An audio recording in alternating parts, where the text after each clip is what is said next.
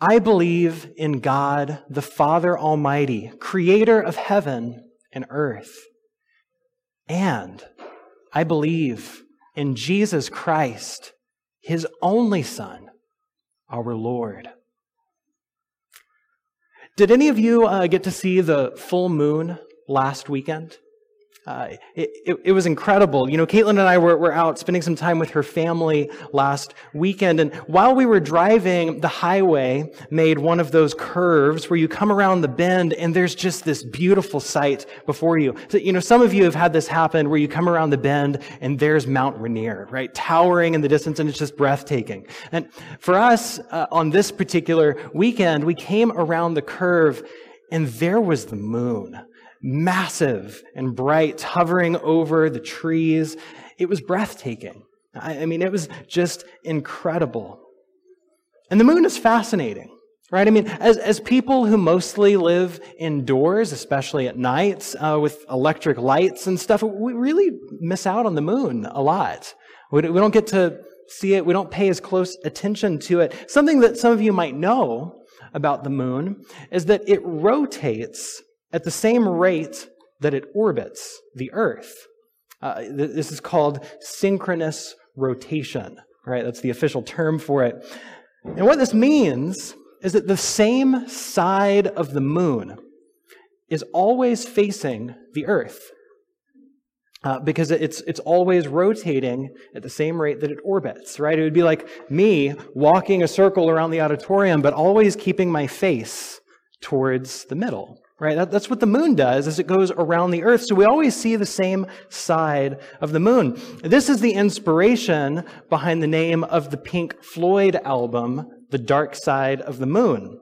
Any fans? Anyone, you know, admit you like rock music in church? That's totally fine. That's great, right? But truly, right? There is a side of the moon that is always toward the Earth, which also means there's a side of the moon that's always away from the Earth, the dark side of the moon, right? Which is just an incredible metaphor for mystery and just the things that we can't quite know. And so, you know, the rotation of the moon inspired this 70s era rock album, but over a decade before, it inspired some reflection on the nature of God and Jesus. The preacher and author A.W. Tozer described it this way. He said, "The moon and the earth turn in such a way that we only see one side of the moon and never see the other.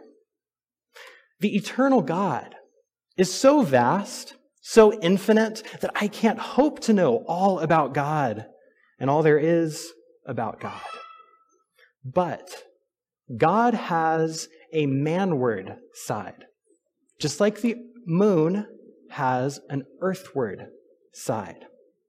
Just as the moon always keeps that smiling yellow face turned earthward, so God has a side He always keeps turned manward. And that side is Jesus Christ. Jesus Christ is God's manward face.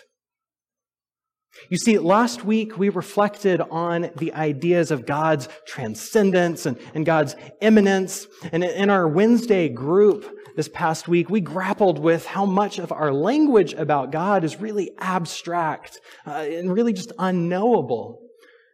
But in Jesus, all of these big abstract theological ideas about God become concrete as God takes on flesh, so that God can be seen and known. Right? Colossians says that Jesus is the image of the invisible God, that in Him all the fullness of God was pleased to dwell. Philippians describes Jesus as having the very nature of God, having equality with God. The beginning of the Gospel of John describes Jesus as the Word of God, who was in the beginning with God and who was God.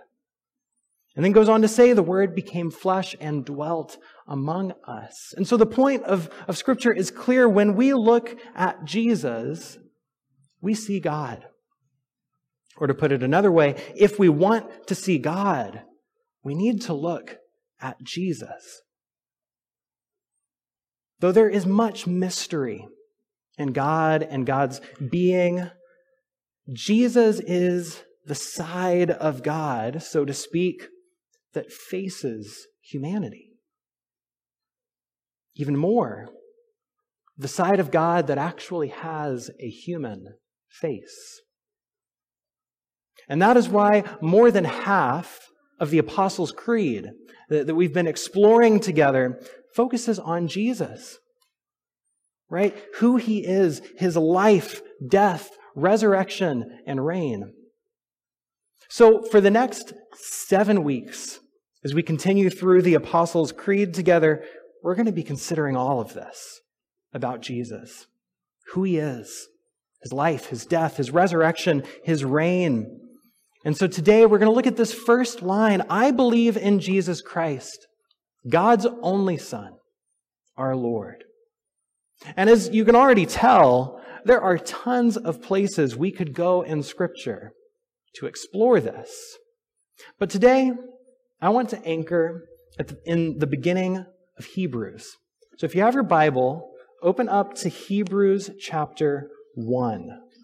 Hebrews chapter 1 is where we are headed today. And I'll give you guys a second to turn there. You know, I don't know if many of you are that familiar with Hebrews, if you spent much time in it recently. I realized that we haven't really spent much time in Hebrews together here in sermons since I've been here. But man, I love this book. I love Hebrews. It's so incredible. And it gets its name from the way that it speaks all about the ancient story and traditions of the Hebrew people.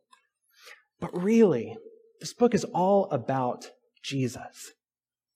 And it's clear from the very start. So if you're there, Hebrews chapter 1, let's read together. Hebrews 1, beginning in verse 1. In the past, God spoke to our ancestors through the prophets at many times and in various ways. But in these last days, he has spoken to us by his Son, whom he appointed heir of all things, and through whom also he made the universe. The Son is the radiance of God's glory and the exact representation of his being, sustaining all things by his powerful word. After he had provided purification for sins, he sat down at the right hand of the Majesty in heaven. And so he became as much superior to the angels as the name he has inherited is superior to theirs. This is the word of God for the people of God. Amen. Let's pray. Oh Lord, we thank you for the gift of your word and for the gift of Jesus, who shows us exactly who you are. God, I pray today as we consider the words of Scripture together, that you would sharpen our minds and soften our hearts, that we might know you and love you. We pray all of this in the name of Jesus. Amen. Amen. So this passage from the beginning of Hebrews really is the perfect parallel to what we see in this week's line of the Creed. So I want to dig into this passage in 3 parts, just as the Creed describes Jesus with 3 titles: Christ, God's only Son, and our Lord. All right, Jesus Christ, God's only Son, our Lord. We're going to look at each one of these and dig into this passage together. So let's start with Christ. I believe in Jesus Christ. You know, one thing somewhat startling about the Creed is how it makes this sudden big jump, right? One moment you're saying God the Father Almighty, creator of heaven and earth, Genesis 1 and 2. That's what we looked at last week. Then all of a sudden there's Jesus, It's like you just flipped all the way to the New Testament. We went from Genesis 2 to Matthew 1. And that happened really quickly, right? I mean, what happened to all of this in between, right? That's a lot of story to just jump over. What's going on? And it does seem that way. But there is one very important word that ties all of this together. And that's the word Christ. The word Christ. Because you see, Christ is not a name. It's a title. When we say Jesus Christ, we're not saying that Jesus is his first name and Christ is his last name. But rather, we're saying that Jesus is the Christ. We do this today with titles, right? We say Mr. or Mrs. so-and-so. And Mr. or Mrs. is not part of their name. It's a title, right? Or a number of other titles that we have today, like President so-and-so, General such-and-such, Judge or Captain or whatever it is, right? We can come up with a lot of these, right? Christ is not Jesus' last name. It's a title. And so the word Christ here is from the Greek word Christos, which itself is translated from the Hebrew word Messiah, which means anointed one. One who is anointed. And this word runs all through the Old Testament. I mean, we see it in Exodus, Leviticus, and Numbers, referring to Aaron and his sons who were anointed as priests. They were charged with overseeing the tabernacle, later on the temple, and they were charged with tending to the spiritual care of God's people. And then we see this word again in Samuel and Kings and Chronicles, where first Saul and then David and then others are anointed as kings over Israel. And they're charged with ruling over the kingdom and tending to the material care of God's people. And we see this word appear all throughout the Psalms as well. And in fact, we read it just a moment ago in Psalm chapter 2, where it says God's anointed is declared to be king over all the other kings of the earth. And then finally, we see this word pop up throughout some of the prophets as well. Most notably, Isaiah, who says, "The Spirit of the Lord is upon me and has anointed me to bring good news to the oppressed." Right? And so the prophets are also anointed ones who are charged with calling the other anointed ones, the priests and the kings, back to God, along with all of God's people. Right? Whenever the priests and the kings have turned from their tasks of spiritual care and turned that into religious rules, or the kings have turned their task of material care into thirst for power, the prophets come and say, "Hey, return to the Lord." Right? They are anointed to proclaim this message. And so all throughout the Old Testament, we see the prophets, the priests, and the kings as anointed ones. Right? They are all messiahs, so to speak, who are each tasked with the care and the deliverance of God's people. But, I mean, if you've read it, throughout the Old Testament, none of these lowercase m messiahs ever succeed. Each one fails to call God's people back to faithfulness or fails to be faithful themselves.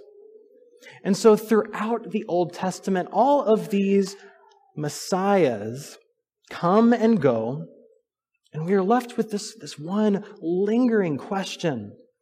When will the Messiah, capital M, Messiah, come? And the response to this question is the arrival of Jesus.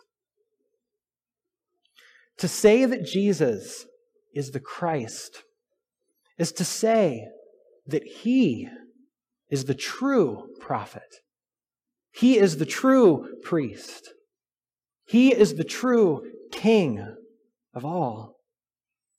Jesus is the one that this storyline has been leading to all along. And that's what we see in our passage today in Hebrews chapter 1. It begins in the past. God spoke to our ancestors through the prophets at many times and in various ways, but in these last days, He has spoken to us by His Son. Right? All along, God has raised up anointed ones to speak for Him and to speak of Him. But the final word about God is Jesus. I mean, I love what Brent said as we opened up. Jesus didn't just come to say things about God. He is the Word of God. He is God's message. And so all of these priests and prophets and kings were good, but they're just shadows. The real deal is Jesus. He is the one who finally and fully reveals God to His people. And what this means is that Jesus is the lens through which we clearly see all of Scripture.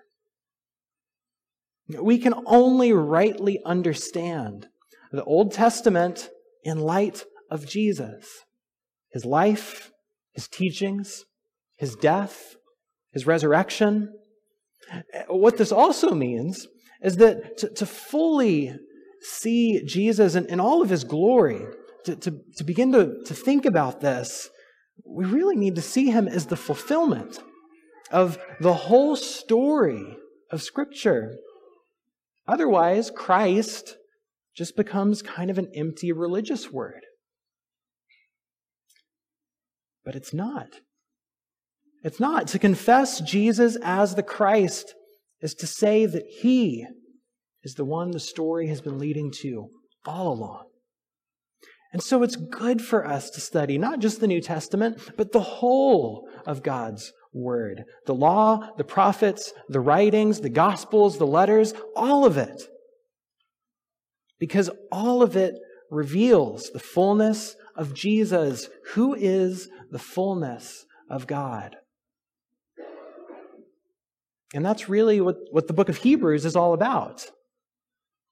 If we were to read the whole book of Hebrews together, we would see that it goes on to show how Moses and Aaron and the kings and the covenants are all fulfilled and surpassed by Jesus, who is the Christ.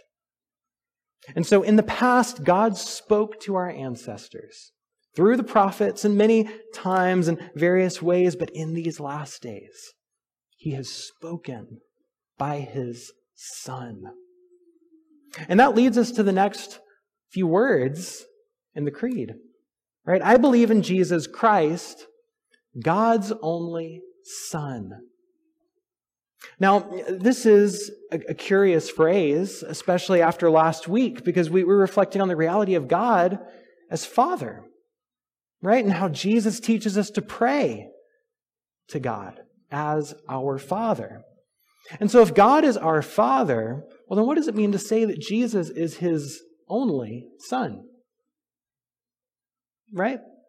Well, this line in the Creed is not meant to counteract or contradict the reality of God as our Father. But what it is meant to do is to communicate the way in which Jesus is uniquely God's Son. Right? We are all God's children, but we're His children by adoption. Jesus is God's Son by nature. Jesus is God's Son down in His very being. Christian thinkers in the first few centuries used the word substance to describe this. All right, let me try to kind of work that out here. So all of us are familiar with making things using different substances. For example, on Monday evenings during Lent, many of us have been gathering over Zoom with paper and glue to make collages. And we were reflecting on these different Lenten themes. So we're using the substances of paper and glue and so on to create collages together. Or, others of you might be familiar with using thread to crochet or knit or sew quilts. Some of you may have worked with wood or metal in order to build furniture or structures. Some of you work with seeds and plants, and you've arranged a garden. Maybe it's flour and water and sugar to make cookies or bread or whatever it may be, right? On and on it goes. There are things that we make with various different substances. And the early Christians described Jesus as being of the same substance as the Father. In other words, Jesus is not made of things and stuff. He is the same substance as God. He has the same essence as God. Jesus is God. Another phrase that early Christians used to describe this is to say that Jesus was begotten, not made. Right? We see this in some translations of the Bible that describe Jesus as God's only begotten Son. And the idea here is again of substance. Once again, you can think of any number of things that you have made with various substances. All those things we just mentioned. But some of you are parents. And, what substances were used to not make, but beget your children? Now, the nitty-gritty details are another conversation for another day, something about birds and bees, I understand. But the point is this. Your children were not made from various different substances around you. They were begotten by the substance of your very self.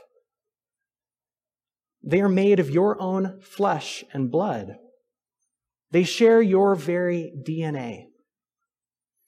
This is the difference between something being made and something being begotten.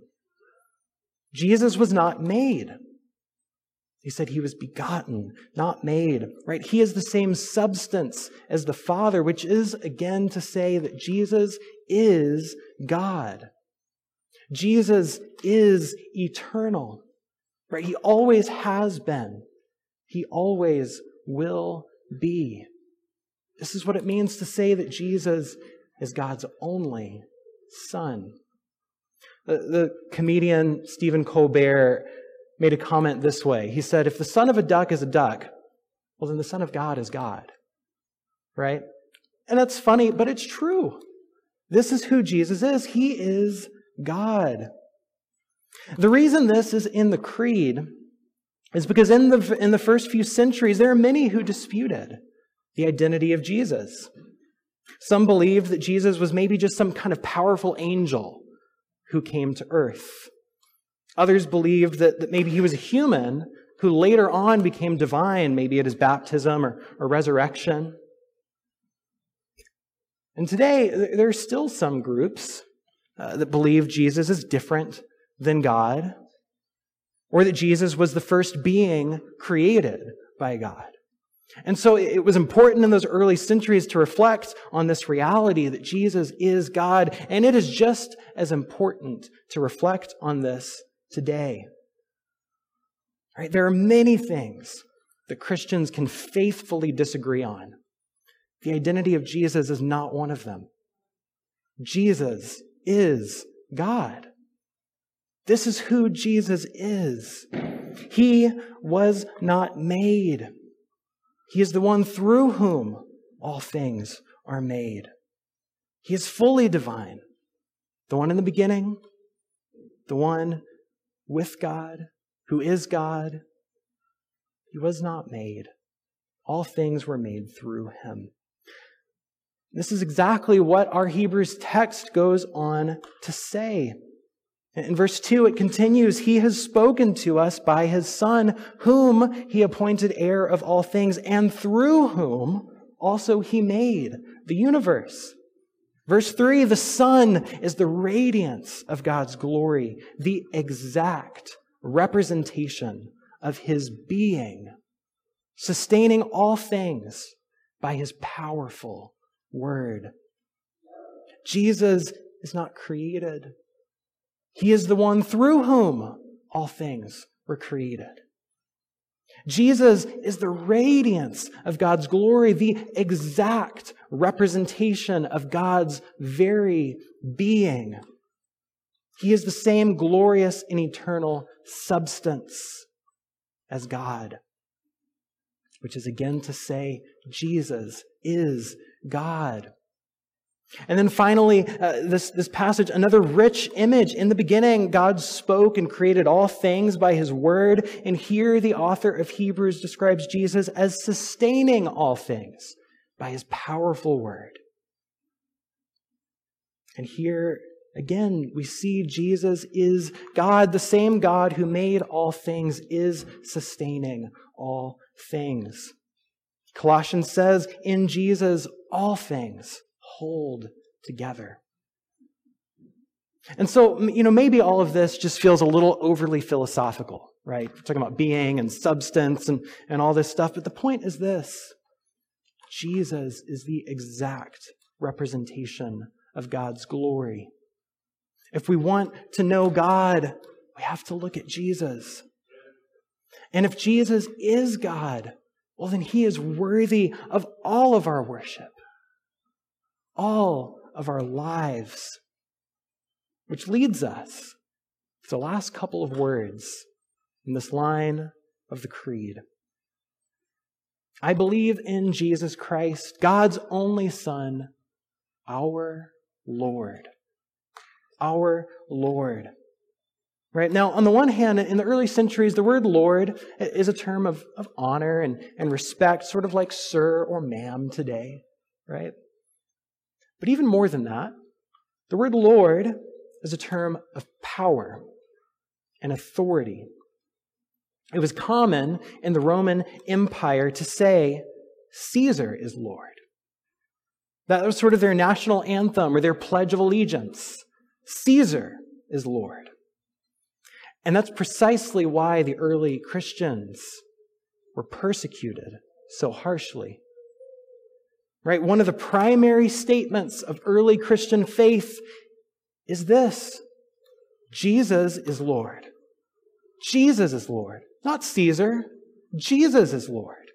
In Romans, Paul writes that the one who declares Jesus is Lord will be saved. In 1 Corinthians, it says it's by the Holy Spirit that we confess Jesus is Lord. In Philippians, it says again that every knee will bow and tongue confess Jesus is Lord. Again and again, this is the resounding refrain of the New Testament and the early church. Jesus is Lord. And this is a direct threat to Caesar. You see, Rome probably wouldn't have cared too much about Jesus or his followers if they were just kind of nice spiritual movement, or if they were saying Jesus is Lord of our hearts, kumbaya, right? Jesus was preaching about a kingdom. And his followers kept saying, this is the Lord. Jesus is the Lord. And so Rome was very quick to put Jesus to death and to feed his followers to lions. To say that Jesus is Lord is to say that Jesus has authority over everything.